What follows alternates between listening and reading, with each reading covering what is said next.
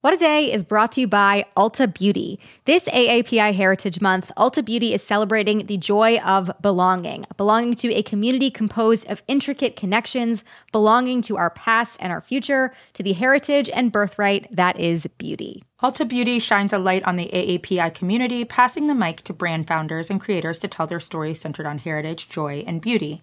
They carry AAPI-owned and founded brands like Live Tinted, Peach and Lily, Glamnetic, Tree Hut, and more. Shop AAPI-owned and founded brands at Ulta Beauty stores and Ulta.com.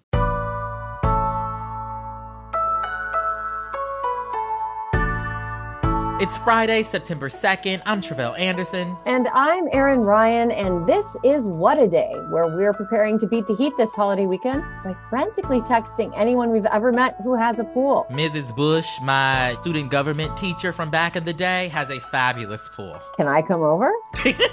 She's in South Carolina. Can I come over?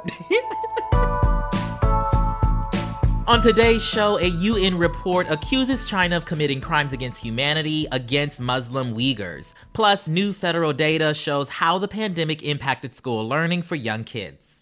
But first, Labor Day weekend is coming up. It's a great time to enjoy some time off from work, but also to celebrate workers in the U.S. And as we know, there's been a lot going on in the American workforce. We're still navigating a pandemic. An economic recession could be on the horizon. When is it not? And so much more. Yeah, and we've seen in recent months what workers are capable of when they come together and fight for better working conditions. You might remember this huge victory from earlier this year when Amazon warehouse workers in Staten Island, New York, voted to form a union, the first in the company's history. ALU! ALU! ALU! ALU! Also gave us the gift that is Chris Smalls, who is so cool. Absolutely. Their victory inspired so many other workers to stand up to their employers, some of whom also work for equally big, evil corporations. We've seen workers at Starbucks, Trader Joe's, and even Apple organize for better wages, working conditions, and more. While not all of these efforts have been successful so far, the momentum we're seeing right now is proof that there's been a huge shift in attitudes toward labor. Absolutely. So to check in on the state of the American workforce, I spoke to U.S. Labor Secretary Marty Walsh. He actually used to be a labor union leader himself before entering politics.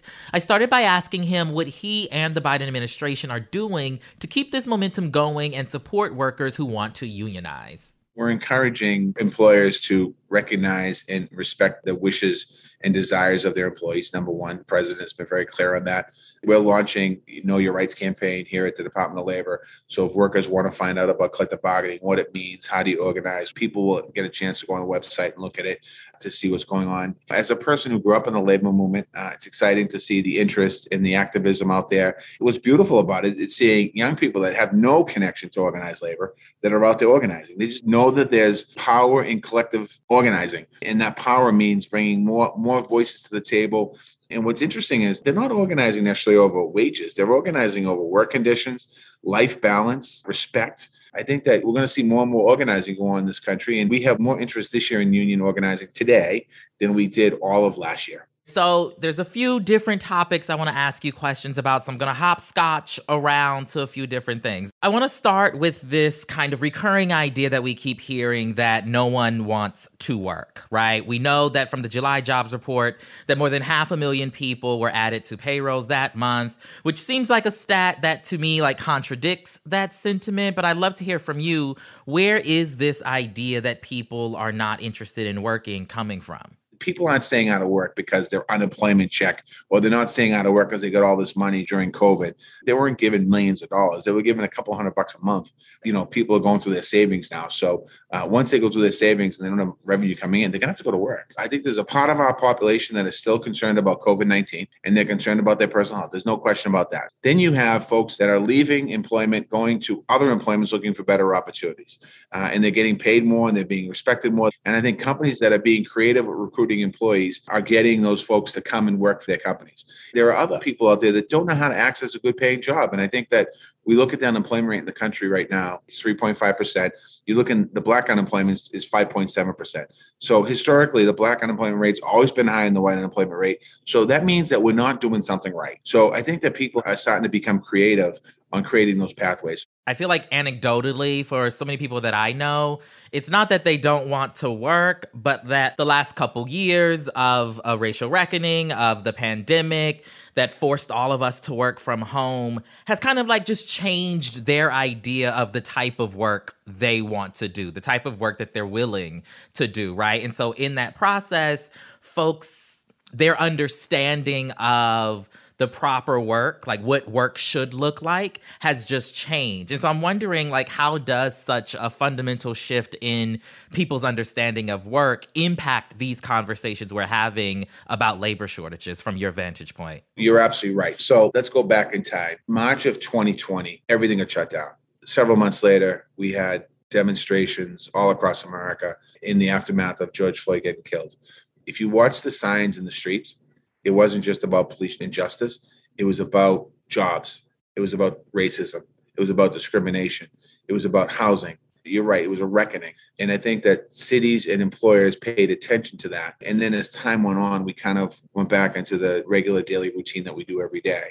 I think between what happened with COVID and still with COVID, and then what happened with the demonstrations around the country, that's still in people's minds. And I think that moving forward, there's a new term now. It's not Great Resignation anymore. It's quits, short-term quits or whatever it's called. You have people leaving their job looking for better opportunities. They're working long hours. They want to make sure the work-life balance is good. They want to make sure they're respected in the job site. They want to make sure that they paid the same amount of money. Women are still underpaid compared to men doing the same job.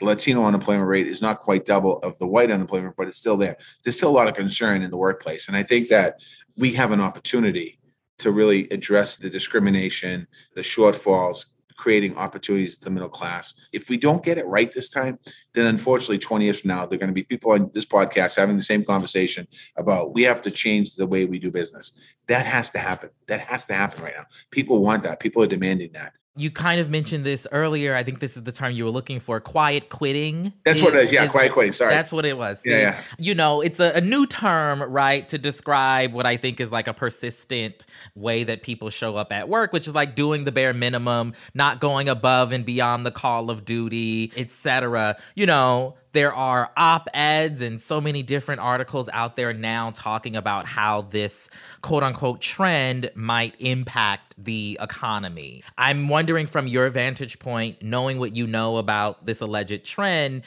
is doing the least at work really going to bring down the whole economy? No, I don't think it'll bring down the whole economy, but I also think that for workers and for employers, I think it's important to have the conversations about what the feeling in the workplace is. I think if you're an employer and you're not talking to your employees today, after what's gone on in the last couple of years, you're missing a huge opportunity. The CEOs that are having dialogue with their employees, the CEOs that are concerned about their employees' mental health, a lot of struggles, right? Mental health. You're not seeing them have problems hiring people. You're not hearing them have problems retaining people. It's the companies that aren't necessarily talking, that are just thinking about the bottom line. But you also got to remember, you don't get that bottom line unless you respect your employees. And I think that by having those dialogues is so important. When you have a workforce that respects and appreciates the mission of the company, or appreciates the people they work with every day, that's where you retain people. And we can't talk about all of this without, mentioning that R word, recession. There's been a lot of concerns, a lot of talk about whether we are heading in that direction. Based on what you're seeing at this point, what you're hearing from businesses, where do you see things heading as it relates to a recession? I'm not sold on heading to a recession. And if we are, I'm not sold on high unemployment numbers, because I think that there are lots of industry in America right now that are looking for people to work in, that there's an opportunity to help direct people in those areas. One is cybersecurity. You have mechanical, electrical engineers. We have an opportunity in nursing. Those industries aren't going away. So I think what we have to do is make sure we're preparing workers that if their industry slows down, we have the right supports in there to help people train into new industry. I'm less concerned about a recession today. My focus really is about how do we do a better job with reaching people where they're at, and how do we get people into those better jobs. That was my conversation with the Labor Secretary, Marty Walsh.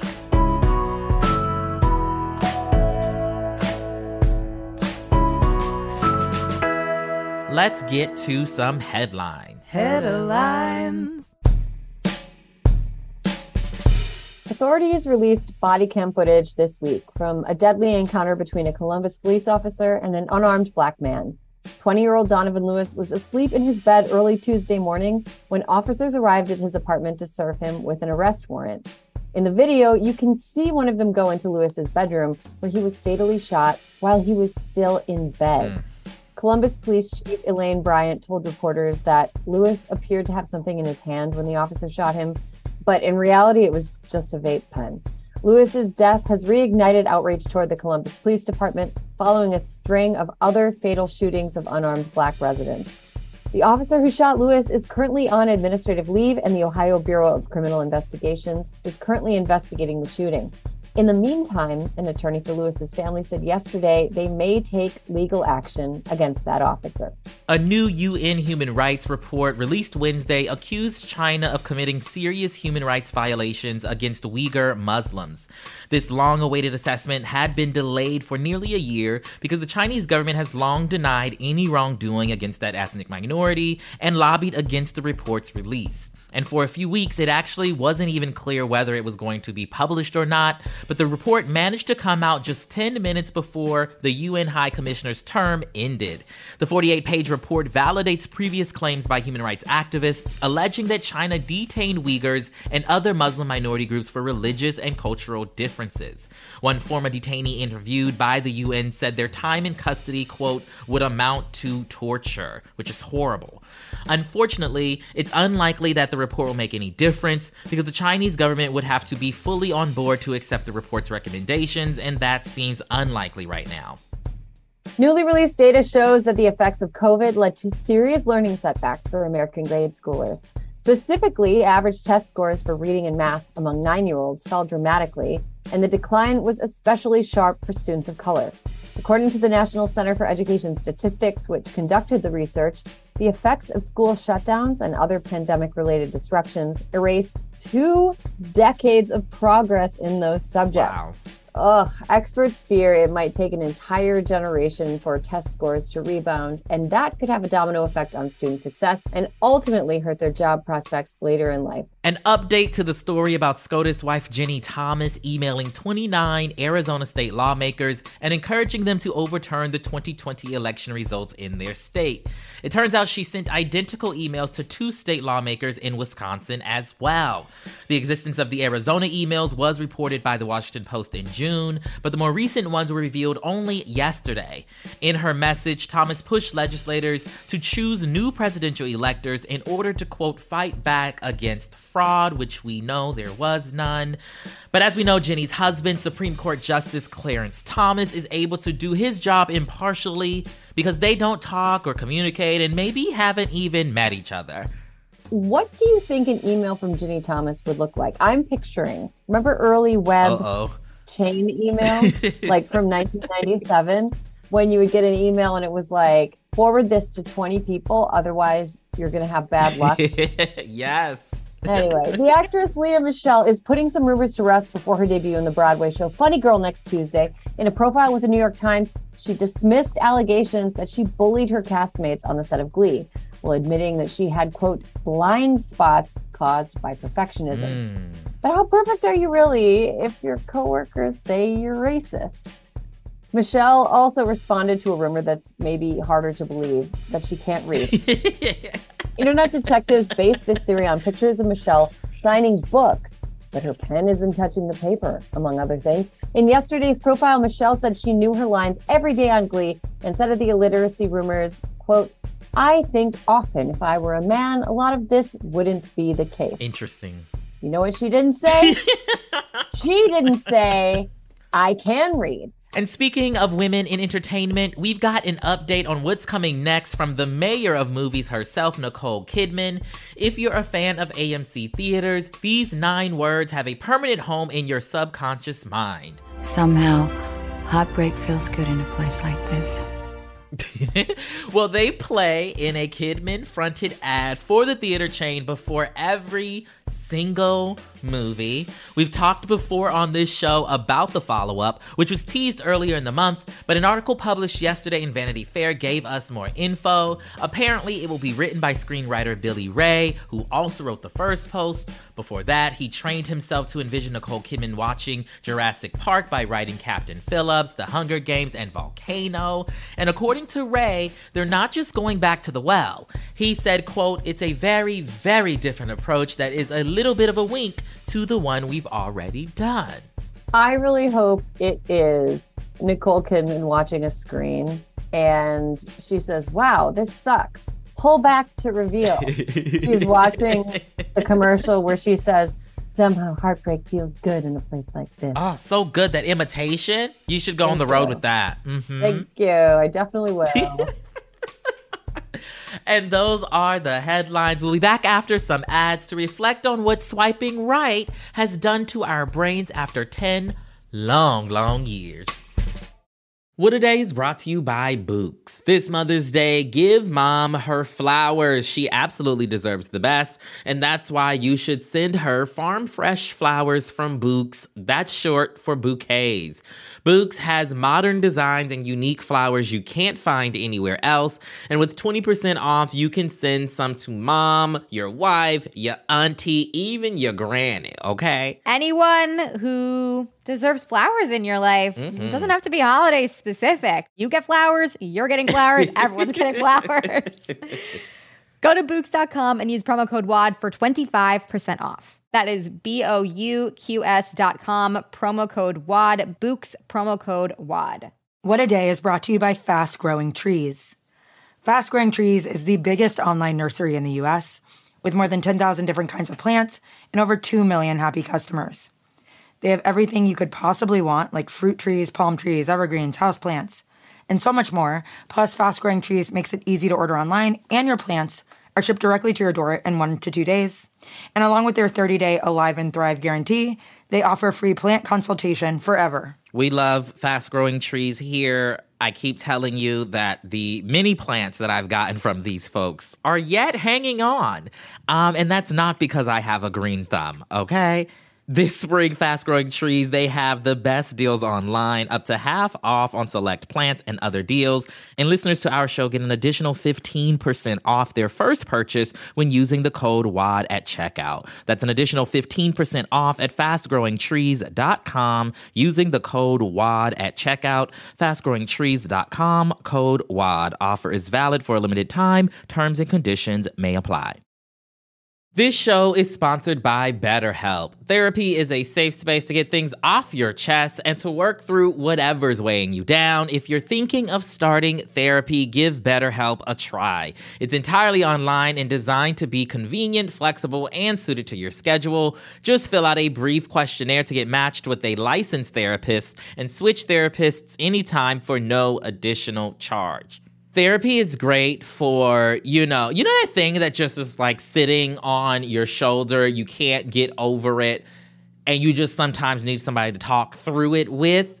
Therapy can be helpful for that, you all, okay? You got to get it off your chest, And you can do that with BetterHelp. So visit betterhelp.com/WAD today to get 10% off your first month.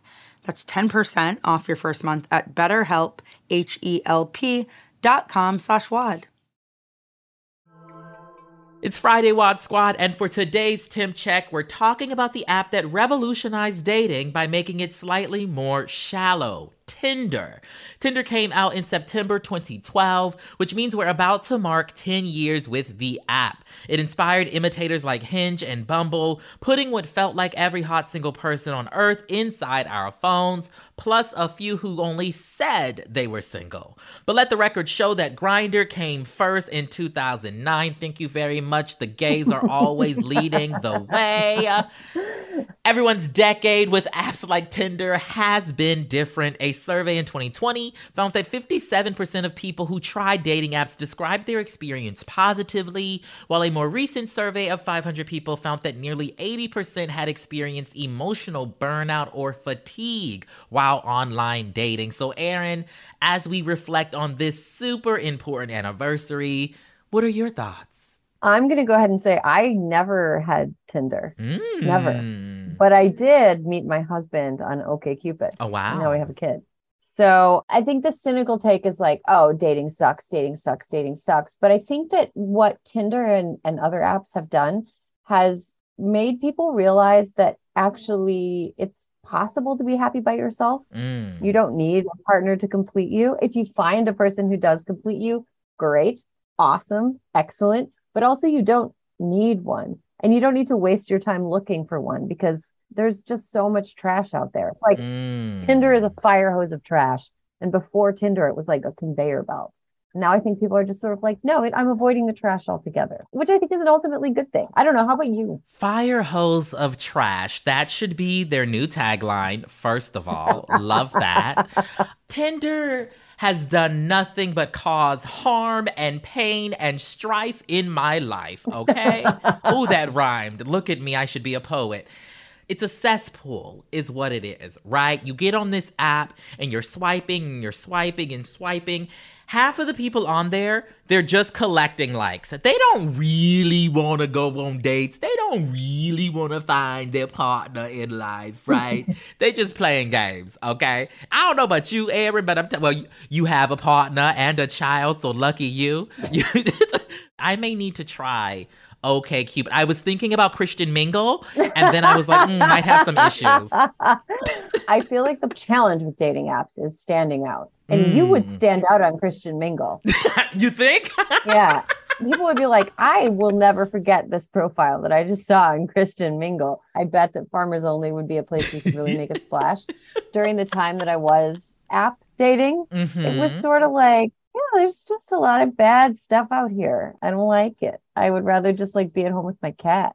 And found something that was passable. And now here I am. You know, I will just say that most of the people that I know who have found a partner on these apps, it's not through Tinder.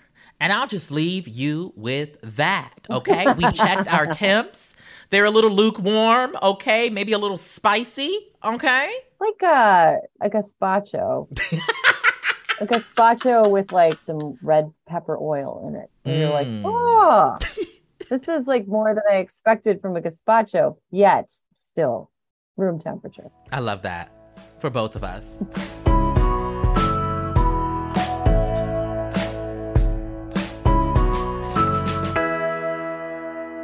Before we go, monkeypox is rarely fatal and hardly new, yet the response to the virus has been too slow to contain the epidemic, and official communication about it hasn't helped. Andy Slavitt, President Biden's former senior COVID advisor, joins Crooked's Positively Dreadful to shed more light on how political pressures can warp decision-making in these kinds of crises. Listen to new episodes of Positively Dreadful every Friday, wherever you get your podcasts. And one more thing, WAD is taking a break for the Labor Day weekend. Oh, yes, we are, to either spend some time in pools or be disappointed by our friends who are hoarding their pools. We'll be back with a new episode on Wednesday, September 7th. That is all for today. If you like the show, make sure you subscribe, leave a review, super like us on Tinder, and tell your friends to listen. And if you are into reading and not just the script to Nicole Kidman's next AMC commercial like me, What a Day is also a nightly newsletter. Check it out and subscribe at crooked.com/subscribe. I'm Erin Ryan. I'm Tre'vell Anderson. And thanks for 10 years, Tinder. 10 years of nothing. Literally nothing. I don't have Tinder. I've never had Tinder. Lucky you. I know. Lucky you.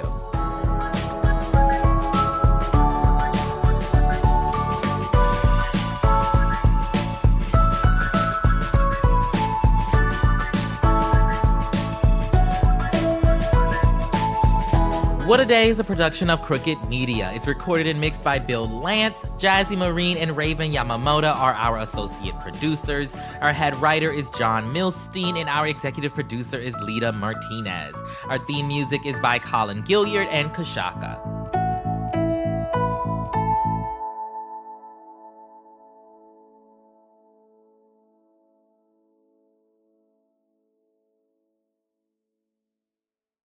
Ready for a new and exciting career challenge? At DHL Supply Chain, you're part of a team committed to creating innovative solutions for some of the biggest brands in the world. We're recognized as a best place to work, where people are valued, supported, and respected. DHL Supply Chain is hiring for a wide range of salaried operational and functional roles. Previous experience in logistics is welcome, but not required. All opportunities, no boundaries. DHL Supply Chain. Apply today at joindhl.com.